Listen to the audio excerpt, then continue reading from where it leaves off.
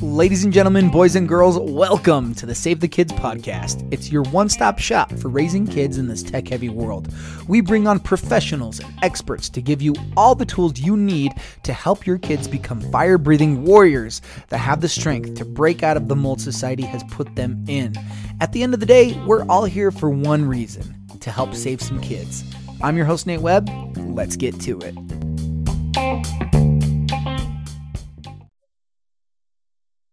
What's up, everybody, and welcome back to the Save the Kids podcast. It's your host, Nate Webb, live in studio, Salt Lake City area, and I'm super pumped about our podcast guest today. So as we all know, substance abuse is a rapidly growing problem and currently sweeping our nation. The statistics are alarming, and so today our guest is a Navy veteran who specializes in helping others stay sober and resist substance abuse. Colleen Hensley is a 10-year Navy veteran, candidate for certified mental performance coach with the Association for Applied Support Psychology, and founder of Binging Sober. She holds an advanced degree in performance psychology and spent 5 years with a team of cutting-edge researchers and clinicians at the University of Texas at Dallas Center for Brain Health, teaching high-performance cognitive training to military veterans and their spouses and caregivers, active duty military, and first responders around the country. Welcome to the show. Thanks, being here. Nate. Absolutely. So first off, how the heck are you? How's this new year treating you? Great. Just getting back into the groove, you know? I feel that so much. We got back to school for the first day yesterday, and I was like, yeah. And like all the kids were little zombies. I'm like, I feel you, dude. Oh my goodness. Zombie is definitely a good way to put it. It feels like that. So how did you end up in this space? Like, what's your story that led you to start this Binging Sober movement? Well, thank you for that great introduction and for having me here today. First of all, when I talk about hashtag Binging Sober, the sobriety is in reference to a lack of intoxication from any of these things, these escapisms that we're using to numb our minds, to make ourselves or try to make ourselves to feel better. But a lot of times they actually make us feel worse. Hence the zombie state that we find ourselves in. Yeah, right? We do it to ourselves. Right?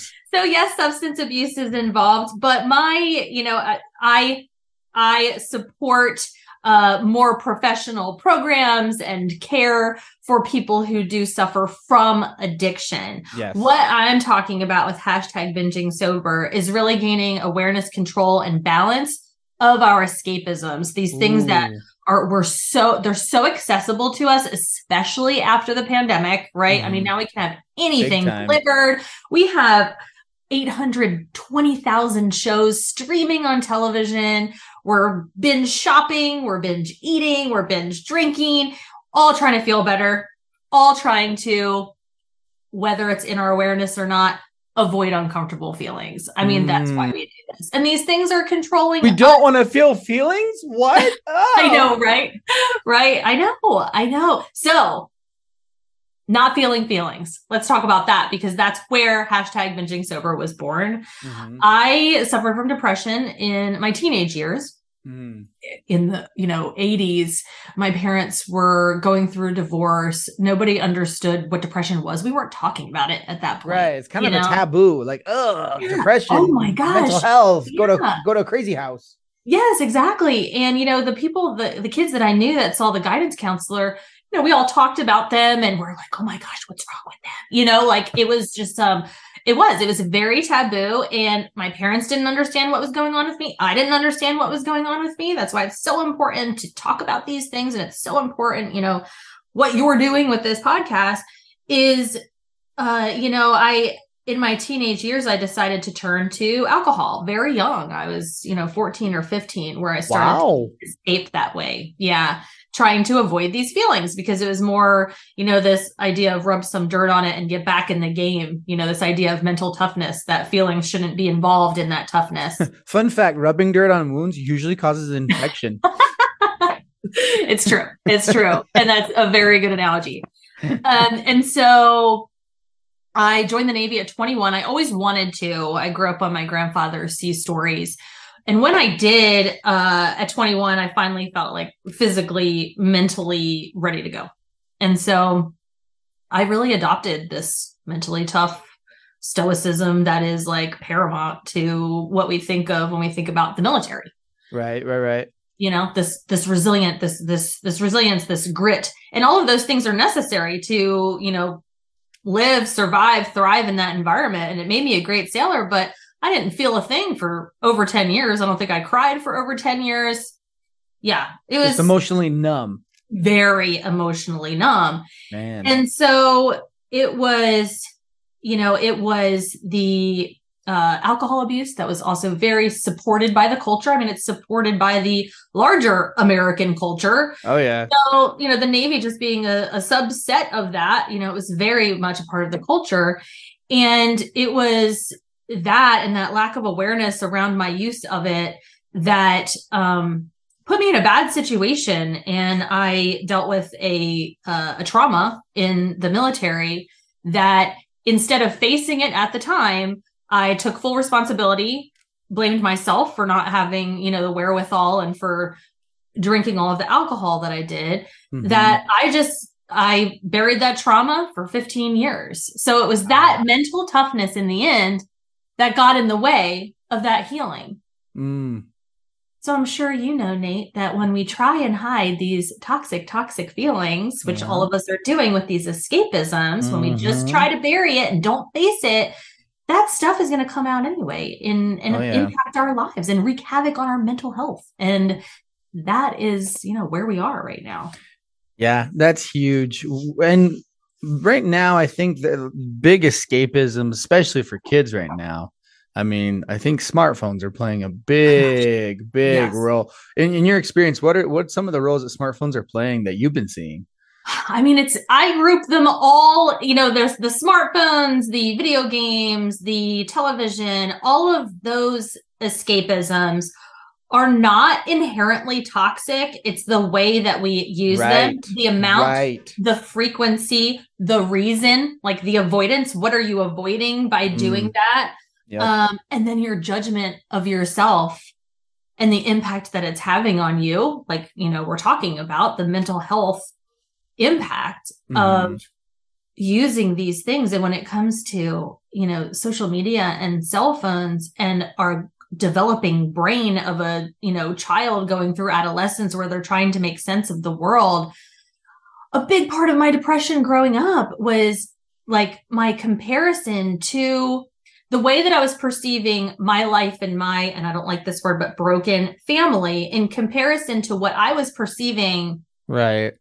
My friends' families, right. The nuclear family, right? That's, you know, no divorces, no step siblings. Yeah. And this is like, that's a very basic example. I didn't have social media that was giving me all of these other protections. Just imagine.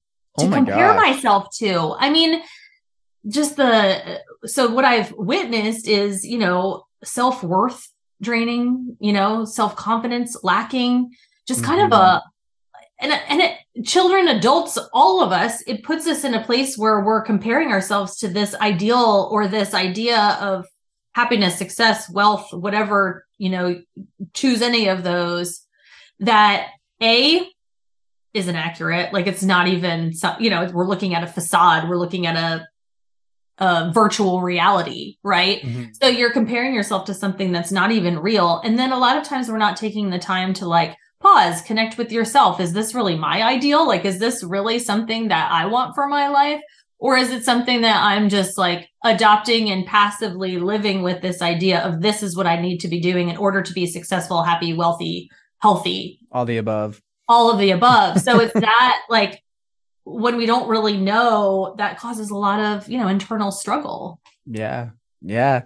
And so now what you do, you help people to resist these escapisms, right? Well, let's look at escapism. So escapism is the unhealthy, like impacting your life in a toxic way. And it's typically habitual. It's not, you may not even be aware of it because we've adopted collectively the use of these things. It's accessible, it's acceptable. And so we're just doing the routine. We're all in this routine. Yep. Rinse, repeat, wash, rinse, repeat, just go on.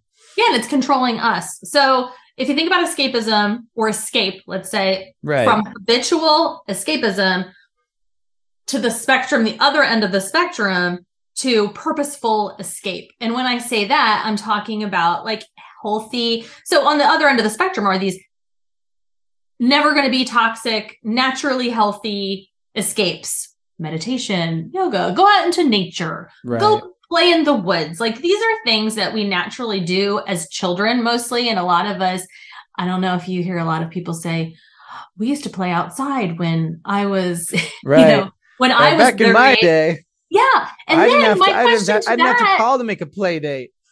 My question to that is, okay, when's the last time you were playing outside? Yeah. Because as adults, we're modeling these things for the children that are. Oh my gosh, yes. So what I do with hashtag binging sober, and mind you, we just launched on January 1st. This is a process. This is a process that I've been using myself to manage my mental health challenges for over 20 years. Mm-hmm. It started in the Navy when I was at sea. And I know this is a very dramatic example because not all of us can get on a boat and go out to sea, but it was, kind of unintentional. I didn't have access to alcohol. I didn't have access to these things that I was leaning on to make myself feel better. So I started to notice this connection to myself that I never knew before. Mm-hmm. And when it comes to self-regulation, and the process of binging sober, self-regulation is the outcome. The starting point is the connection to ourselves that we are missing because we're so distracted by these things that have totally taken power, like totally taken control over us. And a lot of them, and I say a lot of them because there is, the other end of the spectrum where we're talking about addiction, that's a little bit different. But a lot of us are in this middle place where we have control of these escapisms that we're leaning on to make ourselves feel better. They're making us feel worse. We're sick. We're tired. We have, it's the number one threat to our mental health in this society are all of these escapisms and how we're using them. So, we can control these things and we need to start behaving as if we do have that control. And you developed a vitality system to help people kind of keep track of things they're doing that suck their energy and things that are doing that improve them. Talk a little bit about that. Yeah, a point system. So this made me think of like Weight Watchers for your mental health. Do think exactly like that because that's exactly what it's come to. So like I said, it's a process I've been using for 20 years, but I wasn't using it with a lot of awareness in my 20s. Like it was just what I was doing because I was out to sea and then I would come home and go back to what I was doing. And then I noticed just how much better my quality of life was when I was out to sea. So I left the Navy 12 years ago. And like you said in the intro, I was working toward an advanced degree in performance psychology and I was studying transition and veteran wellness of veterans transitioning, into the veteran life post-military. And I started to realize that I was adopting the trend of pretending like I was going out to sea, like I needed these breaks from these things. So eventually, and this is about 3 or 4 years ago, I started to formalize this process into a point system because for me, I like to see tangible results. And when we talk about mental health and when we talk about these things like using escapisms, it's so subjective. It's so abstract. Like it's so, when we talk about measuring our energy, unless you're doing some kind of like hooked up to some kind of, machine to get objective measures, you're just not getting those. Right. So I created the point system to be able to measure or calculate the things that for you, how they impact you, like you're going to tailor the points to yourself. Right. Weight Watchers is a little bit different and it's like kind of the same points for everyone.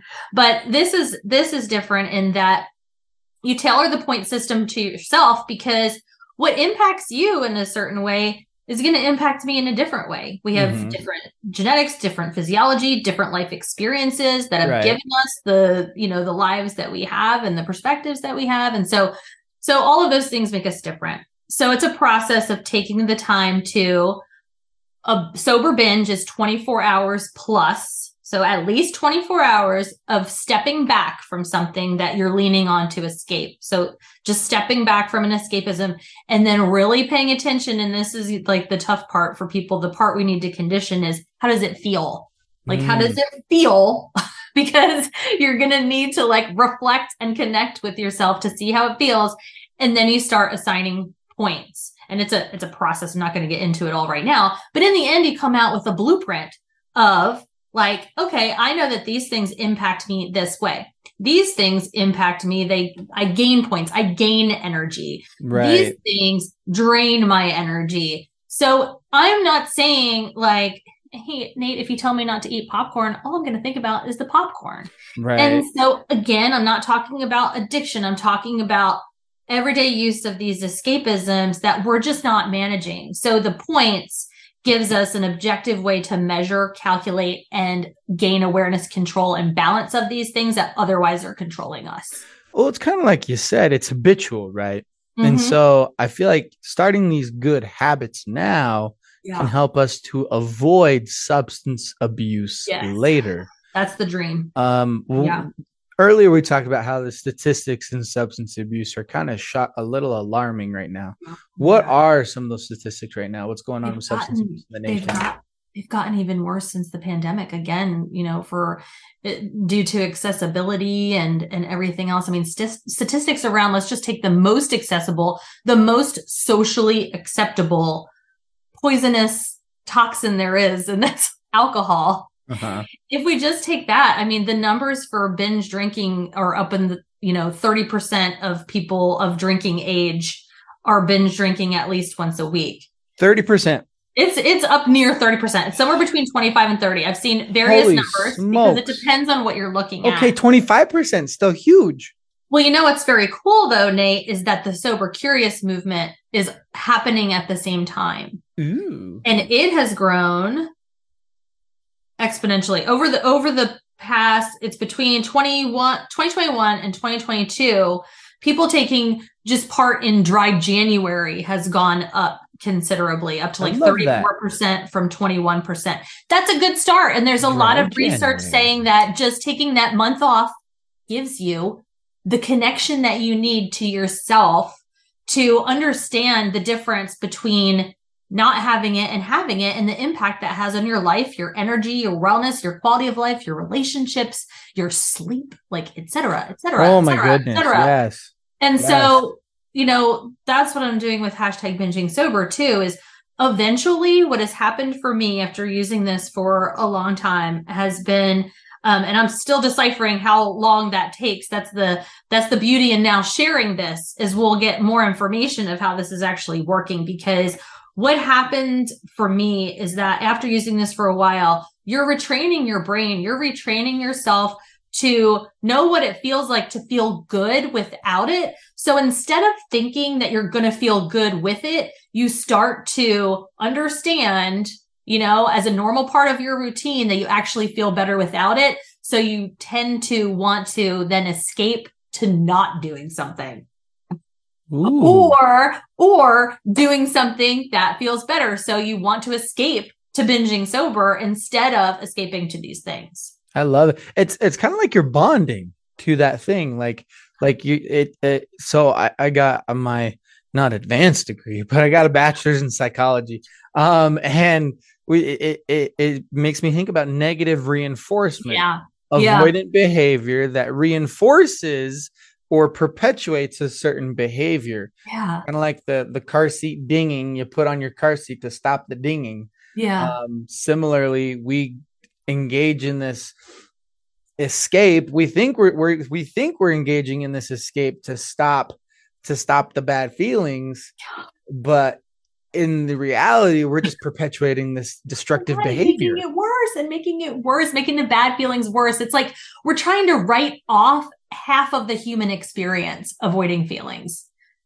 Like how, avoiding what we perceive as negative feelings. Right. Right. And so how do we reverse that? We try to escape in a good way, healthy ways to take breaks and whatnot. But how do we just embrace the suck? It's going to have to be obvious. Okay, we're in the middle of it. We're sitting here talking about mental health. We're sitting here talking about these things. We are in the middle of the reversing the suck. My mission is to redefine mental toughness. The reason why is because it's half right.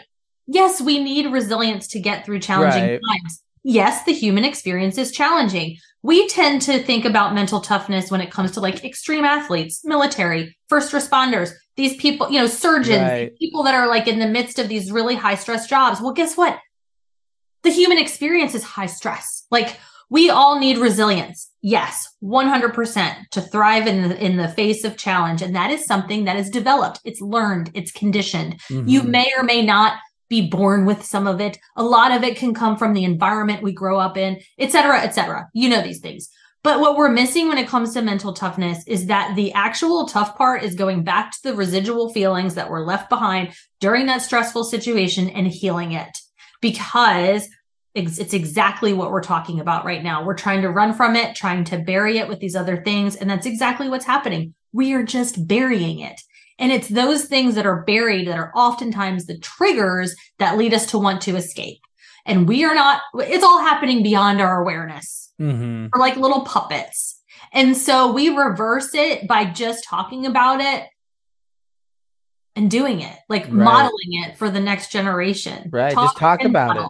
Yeah. Right. Bring it out into the open. We need to start associating the perceived negative feelings that we're running from as a part of the whole human experience, as a part of the whole full life. Right. A lot of people write off like having grit as not talking about our feelings, as not talking about when we're sad, when we're depressed, not acknowledging that because, come on, be tough. That doesn't bother you.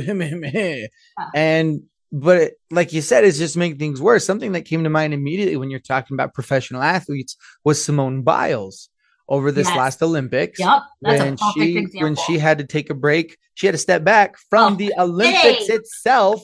I love her. Because, she was in a mental state where she could not do flips. Yeah. Literally could break her neck. She was not connected, brain and body, and she could not do flips. And people were bashing her so much. Oh I'm like, dude, you know how tough it is to step back from something when you're that competitive of an athlete? Mm-hmm. Thank you for bringing that up. That is 100% true. Selena Gomez just came out and started talking about essentially a psychotic break that she had. Came out to talk about it. And that's the kind of stuff that needs to continue happening, because then we neutralize it, normalize it, which we're already in the midst of. We just need to talk about it. And your Simone, like that, Simone Biles, Selena Gomez, all of us just in our lives, like going back to those painful feelings. I finally, through, professional mental health therapy, uncovered this trauma. It took me 6 years, like to even get to a point where I could start talking about it. And then once I did, it was like, oh my gosh, like it was a totally different life, because I was just so used to this feeling that I didn't even know was there, that I was trying to bury and run from. And so going back to the feelings, or coming out and saying, I can't do this right now, that is the tough part. And again, that's how we need to fully define mental toughness as a society, to reverse what's happening and to embrace, like you said, the suck as part of a whole life. Yeah. Acknowledging it. I hear from so many kids like, oh, I have anxiety. That's just how I am. I'm like, okay, I get it. Yeah, you might have anxiety. It might even be clinically diagnosed by a doctor. So what are you going to do to try and still improve? How are you going to mitigate your triggers instead of letting them rule your life? Because so many kids, so many people, they're just like, oh, that's just who I am. The end. I mean, and I'm like, guys, we need to acknowledge. Children, adults. I mean, it's. Yeah, we need to acknowledge, and adults. I mean, the reason the kids are the way they are is because of us. Let's be honest here. And like, we need to acknowledge, but we also need to mitigate. It's a combination of the two. Yeah. Yes, we need to talk about it. And yes, we still need to be tough about it. We need to have resilience, and we need to learn how to mitigate, learn how to cope. One of my friends, I talk about it. This is probably the 5th podcast I've mentioned it, but it's hilarious. He's kind of messed up. He has a tween, and when they go shopping at Walmart, he'll conveniently forget the milk at checkout. So he'll leave his tween at the checkout counter while he goes to go get the milk, and everyone's just waiting in line, staring at this kid. Where's your dad? Why'd he leave? And dad's just, he doesn't even like lose sight of his kid. He's just chilling. He has the milk in his hand. He's like, oh, make him squirm a little like bit. Observing. Just make him squirm a little bit. All right, Yeah. I'll come back. Making him, forcing him to feel a little bit of discomfort. Yes. Learn how to cope with that in a healthy way, in a safe environment. Yeah, it's interesting. Yeah. So, all right, as we're wrapping up things here a little bit, what is a good first step for people? It looks like it's sounding like we need to first analyze how our actions impact us. Yeah. And how which a lot of times, most of the time, all of the time even, comes from just building that awareness, connecting with the feelings, but also exactly like you just said, like understanding that what I'm about to say is the truth. Like we have the control. Yes. And, there's a lot of anxiety. A lot of people are saying, I'm anxious. Well, if we're talking about adults, you know what? First of all, put the alcohol down for at least a day or two and feel how you feel that next morning, because that is causing a lot of anxiety. Put down the liquid anxiety. Yeah. Oh my gosh, that's exactly what it is. The bottled anxiety. And then I'll go off on a tangent for that. But we think that we're sober in an hour, and that's not true. Alcohol lives in your body for 10 days. And you are going to keep trying to process that toxin. And that's where a lot of our anxiety comes from. Okay. Mm-hmm. So number one, understanding and adopting and embracing the fact that we have control. Yes. There are things that we can't control, and there are things that we can. And this is one of them. Yep. Again, if if it has moved over into addiction and you literally don't have the control, then please seek out that professional support for that addiction and the medical support, the mental health support. Most of us have more control than we give ourselves credit for. Mm-hmm. So it's that awareness. And then, like you said, you've got to understand how it's impacting you. In order to do that, you have to step away from it a little bit. And I found, and that's why in #BingingSober, it's at least 24 hours, at least. I mean, preferably 3 days, preferably a week, but let's start with bite-sized chunks, because you will feel a difference not being on your phone for a day. Oh my gosh, it's like crazy. Have you ever tried that? Because it's fascinating. Oh yeah. And it's fascinating. And it's like, I need to get back on and do like my business stuff. It's almost more of a hassle once you've spent time off your phone, man. Yeah. And then all of these things that we say we used to do as adults, we used to. I want that to be like a red flag for you if you're out there saying I used to. If you're talking about something healthy, let me put it that way. If you used to do something unhealthy and you don't, that's fantastic. I support you. But if you're saying we used to play until dark. We used to go outside and play until dark. Well, you know what? Maybe go outside and play until dark. Right. You're a big kid now. Yeah. You're allowed to do that. Like, go outside. You can do whatever you want. You're an adult. Go outside with your child and play until dark. Like, we need to model that for our children. So it needs to be us that starts this trend and shows them the control that they have. I love that. Man, this has been so fun. As we're closing up, first of all, thank you so much for being here. And second of all, how can people get in touch or see what you're up to? Shameless plug time. Let's hear it. BingingSober.com. That's where you'll find the connections to my socials. That's where you can sign up to be a part. And just follow me there and you'll get all of the information you need to check out Binging Sober. I really want to, make this a movement. Oh yeah. And I think it is. So go check her out there. That'll be in the podcast description. Make sure and go follow us on Instagram at Save the Kids Inc. All of that's in the podcast description as well. And if you want us to come to your church, school, or event, make sure to fill out the speaker form in the podcast description. Always remember, you are wonderful, you are worthy, and you are worth it. Go home and give your kids an 8-second hug, and we'll see you on the next one.